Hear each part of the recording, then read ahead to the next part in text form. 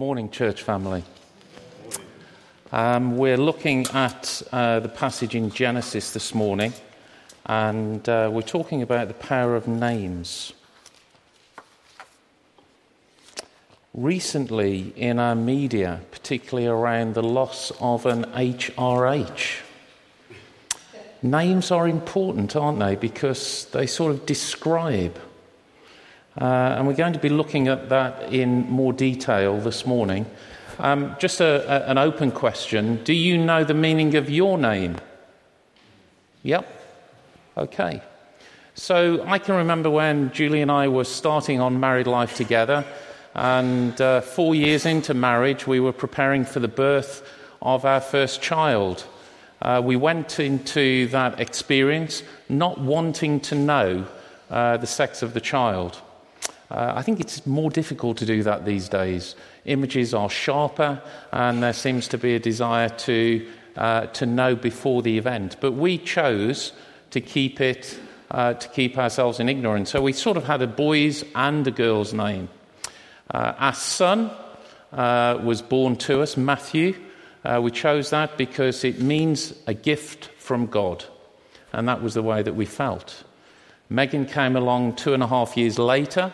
And we loved the name Megan. Julie has some Welsh heritage. It's the Welsh sort of equivalent to Megan, and that also has a line into Mary, and that means pearl. And that's the way that we looked at our daughter Megan. She was a pearl of great price. And then Sarah came along 3 years later. And Sarah, as we will touch on in today's account, means princess. And she isn't a little princess in the way that some of us may interpret that, but she is a beautiful woman of God, and we praise God for helping us choose a name that sort of describes the way that we felt and the way that they are. I did look for pads.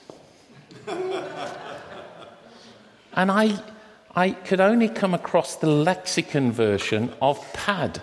So I assume this is like the version on steroids. Do you know what the meaning of pads is? Anyway, we won't go there.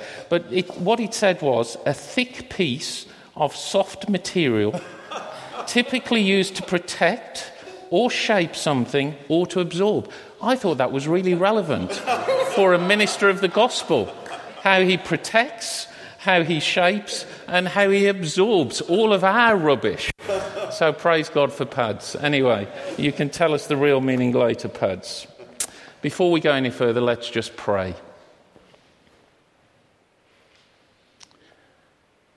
Father, thank you for your word. Thank you that it is living, that it is God-breathed. And we pray that as we look into it today, that it may be used to shape us more like you. Father God, we praise you and thank you for your love. And as we move through the next 20 minutes or so, we pray that in looking into your word, you will help that to shape our response to love you more and to live for you better. In Jesus' name, amen. Amen. Great. So I realised when I'm using the screen that I do need my glasses because I can't read what I've written otherwise. So we're in Genesis, and just before we get into today's passage, I thought it'd be useful just to reflect on the take-home messages that Pads left us with last week as we go sequentially through these early chapters of the Bible. The first one was focus on motives that are pure. And that really illustrated Sarah, S-A-R-A-I, her desire to give Abram a child and sort of schemed through the maidservant Hagar. And we'll touch on that a little later. Focus on motives that are pure. Wouldn't the church be a better place if all our motives are pure? Wouldn't the world be a better place? Let that be a challenge to us all, church family. Wait for God's timing. It is always perfect. We go into that again deeper today, understanding that Ishmael was born to Abraham and Hagar, but already there had been a promise given to Abraham by God that his descendants would be many. And this is our approach often in life, that we think we need to help God when God has a plan, and his plan is perfect and his timing is perfect. So if you have something that you still are wondering when it will happen, take heart from God's word today. God's timing is perfect. And the daily challenge is living by God's word. Those were the take-home messages last week. I hope that they've enriched your experience of life this week. That's how we need to use God's word. So why read the Old Testament? It seems an obvious question. Thanks to Professor Dolphin's excellent Bible class, I'm sure we all took something away from that today. Why read the Old Testament? Well, in the Old Testament, we see God's plan for us in relationship with him, and how that starts in a right place in Eden, and how man and women's choice to ignore God in the conditions of that relationship really gave birth to all of the rubbish that we experience in day-to-day life, the wrongdoing that we see in the world. We also read the Old Testament because it also paints a very clear picture that God is a God of second chances. That's amazing, isn't it? God is a God of second chances. So in the Old Testament, and we start to touch on it today in Genesis, God's restoration plan is there for us, and the promise of a new relationship with him. But perhaps the greatest reason for reading the Old Testament is that it points to the ultimate solution, Jesus. And the amount of times that we see prophetic messages coming through the different books of the Old Testament to Jesus being the only way to eternal happiness and hope, that is a significant reason why we should really appreciate the Old Testament. So, never mind the power of names, what about the power of God's plan? So here we have a 99-year-old guy, Abraham. This isn't Abraham, I've just taken a picture of a real 99-year-old man, because it's pretty impressive, isn't it? 99. And God had a plan. In this passage, God says, I will, 11 times. He probably says it 11 times because we need to hear it 11 times. And it comes back to that principle of his perfect timing and the assurance that we often need that God, when he says he will do something, he will do something. I will, 11 times. And Abraham, the 99-year-old guy, was described as a friend of God. And he really was Father Abraham, the father of the Jewish nation, and the father of Old Testament faith and relationship in God. And we see that clearly all the way through Scripture. Does anybody know how many times Abraham is mentioned in the New Testament, for example? Somebody have a guess. 11? Good start. Anybody else? 25. Higher. He has. So, Steve, that's sort of a part answer. Are you going to nail a number to the mast? I can't go wrong. So this is where we can be playful. Who's going to go higher? 35? Double 35, add 6, 76 times in the New Testament, the word Abraham, with reference to his part in God's perfect timing, is referenced. That is incredible, isn't it? Anyway, we've got the 99-year-old man.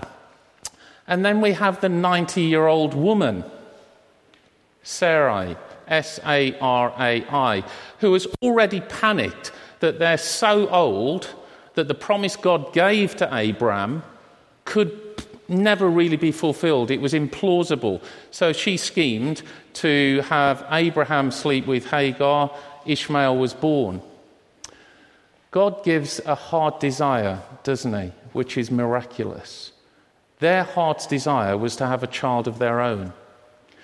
In Genesis 18, the next chapter, she laughed unbelieving when she was told she was going to bear a child. Then in Genesis 21, she laughed with joy when Isaac was born to Abraham and Sarah.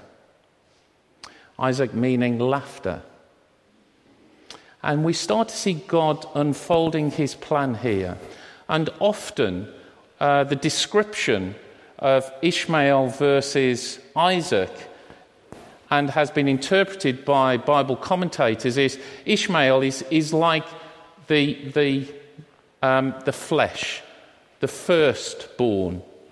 And what it means by that is that is something that has been man-made. Isaac, through the miraculous work of God allowing Abraham and Sarah to have a child, is seen as a new birth, God's. We're not going to go into that in any further detail, but it's an interesting contrast. And we learnt last week that Ishmael is directly linked to, as a significant prophet, to the religion of Islam and to large swathes of the Middle East, whereas Abraham is seen through his son Isaac as being the father of the Jewish nation, God's people. And then we have this principle that in God's plan, which was perfect in timing, his commitment was to a whole nation that was to be born. Key to God's love letter to us today is this story of how God established his covenant promise to Abraham.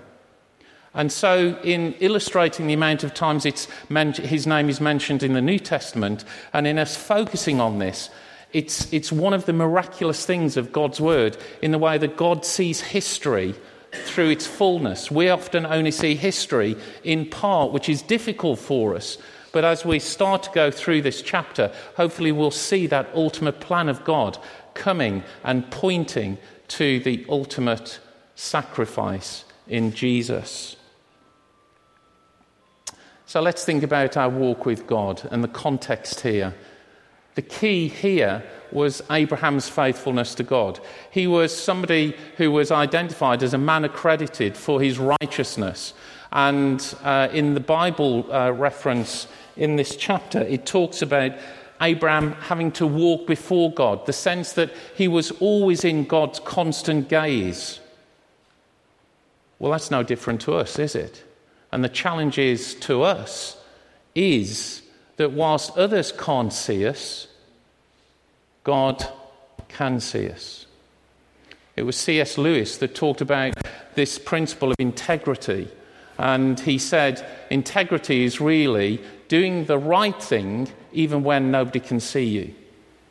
Such a powerful principle of what God's expectation is on our lives. And this sense that if we're in relationship with him, we're no longer living for ourselves, but our desire should be to live for him, to build his kingdom and to be his presence here on earth. Salt, light, to be smelly for him, the aroma of Christ. A letter, as though God has written a letter, a love letter to people, and that is realised through us. That's the challenge to us, isn't it, St. Matt's Church family? How do we do that more and more? And Abraham was seen to be this individual, faithful to God. Key to his relationship with God was his single-heartedness, without blame. He was sincere and wholly devoted to God. Those are challenges for us this morning. And what about us? In commentary in this chapter, Warren Wiersbe says this: the secret to walking with God is a personal worship of God. Like Abraham, we must fall in front of him and yield everything to him. Remember, he is El Shaddai. Who knows what El Shaddai means? We're going to touch on it in a bit. El Shaddai, one of the names of God in the Old Testament. Anybody? Okay, we'll come to it in a short while. So the power of names. God in this chapter, in this account, changes Abram's and the interpretation of Abram in the way that we described Matthew, Megan, Sarah, was high father. He was seen to be the father to his family, in essence. And as he moved from Abram to Abraham, the interpretation of that name is father of a multitude. And we see that in this chapter in Genesis 17. So God is starting to lay out this perfect plan for his people, the Jewish nation. And his wife's name from Sarai, which meant my princess, to Sarah, mother of nations. And it's interesting, isn't it, that God in his grace, can still give Sarah that beautiful name, even though she has thought she knows better and needs to do God's work for him. How often can we be reflecting on that we make choices because we think we can know better and do God's work for him? It was a subtle change re letters, but a really significant change in the emphasis. This was from the personal context to the nation or global context. Let's just pause on that for the minute. Outside of relationship with God, I live for Ian. In relationship with God, I am a Christian. Or as Paul says in Galatians, that I no longer live, but Christ lives in me. And the life I live in the body, I live by faith in the Son of God who loved me and gave himself for me. And when we move from the old life to the new life, from the flesh into this spiritual life, we no longer live for ourselves. And this is the challenge for us. It isn't subtle, it is significant. It's not about a few letters change, it's about a whole transformation in the way that we think, act, live, speak. And that's what God wants, for the Holy Spirit to work in us and through us as individuals and as church. So the name change is about the promises of God. And the Abrahamic covenant that we read about in this chapter that Kirsty just went through is God's promise to Abraham, and it consisted of 3 parts. And this is interesting in itself, just to focus on this. It talked about the promised land. That's new hope, God's protection. And that was right through the Old Testament history, actually, the Abrahamic covenant and that covering as the people of Israel moved to this new hope, the promised land, and the protection over people like Joshua and David and the kings that were leading the people of Israel. That covenant rested over them. And then it was about the promise of descendants, new family. And that is miraculous. We can feel unloved and uncared for, but as we come into relationship with Jesus, we get a new family. Church should be a slice of life with all of its peculiarities and personalities, but this is our family. And the difference is that it should no longer be shaped by the desires that we have, but it should be shaped by God's love working in us and through us as we reach out to each other. That's why the New Testament talks us about the church as living stones. And then the third element is the promise of redemption, a new relationship. And it was marked by a physical act, circumcision. I think this is one of the encouragements for women, that at least in some parts of the Bible, blokes do get it worse than women. And circumcision was this physical sign, and it was there as a symbol. It wasn't the mechanism by which you went into relationship with God. It simply described that you were in relationship with God. And in a sense, when we think about how that links into the New Testament, That talks about a circumcision of the heart, how God comes into our lives and takes all of that rubbish out of our lives and deals with it once and for all. That's why when we talk about the death of Jesus and the references in the New Testament, that's why it describes sin is dealt with once and for all. And so the New Testament equivalent of circumcision is God cutting out all of that rubbish as though it never existed and replacing it with that robe of righteousness that Peter talks about. It's placed around our shoulders if we're in relationship with Jesus. And so there is a strong sense of similarity in the Abrahamic covenant into that expression and realization and experience we have in the New Testament in relationship with God. So what about the names of God? These are some of the names of God. El Shaddai simply means Almighty God. And we can see when we think about what's happening in this story, a 99-year-old bloke, a 90-year-old woman, and God is opening what has been a barren womb to bring forth a child. That is not natural. Talk to Gwyn. It ain't natural. It is supernatural.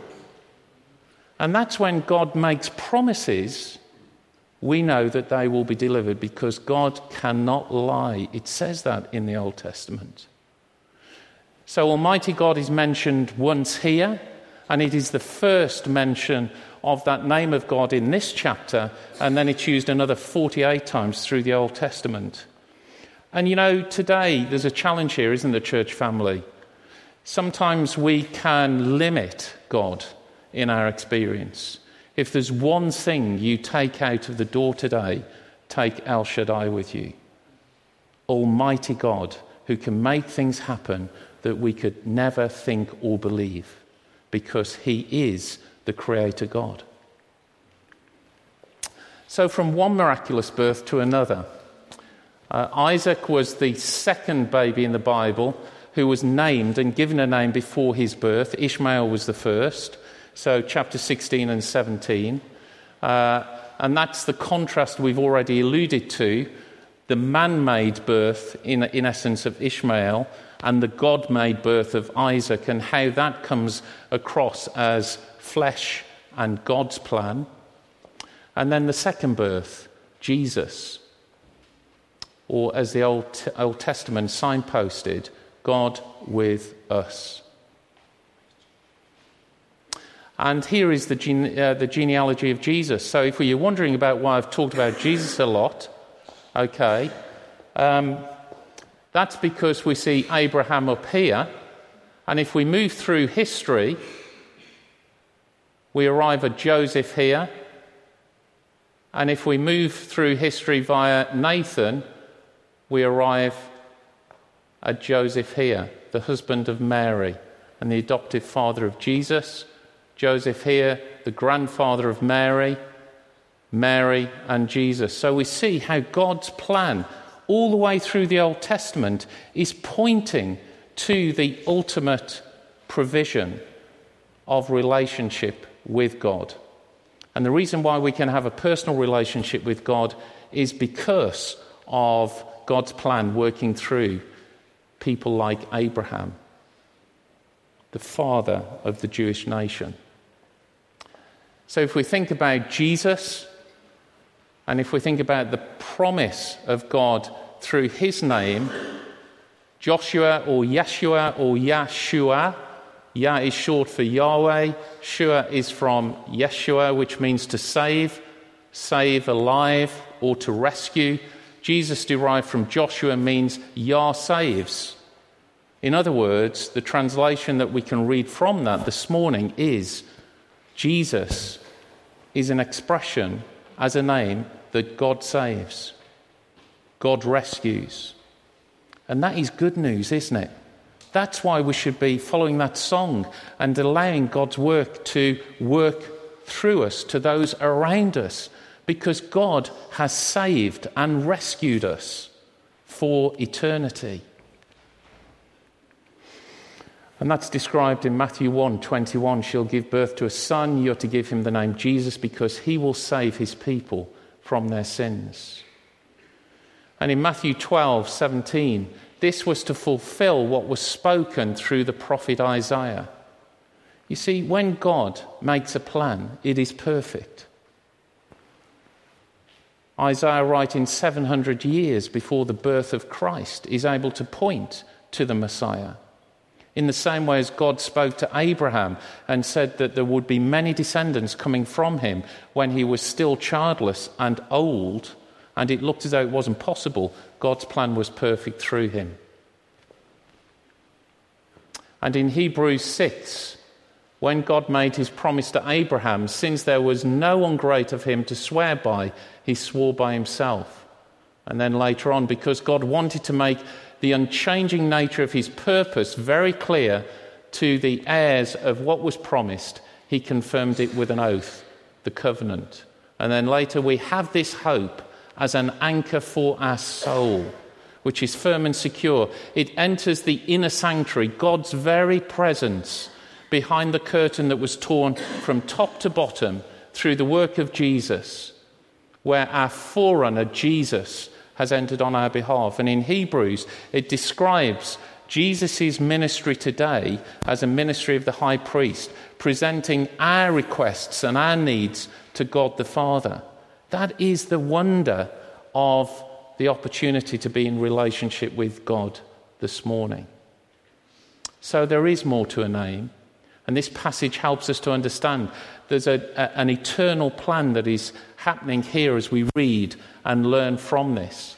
And that plan is to save his people and to bring us back into relationship with himself.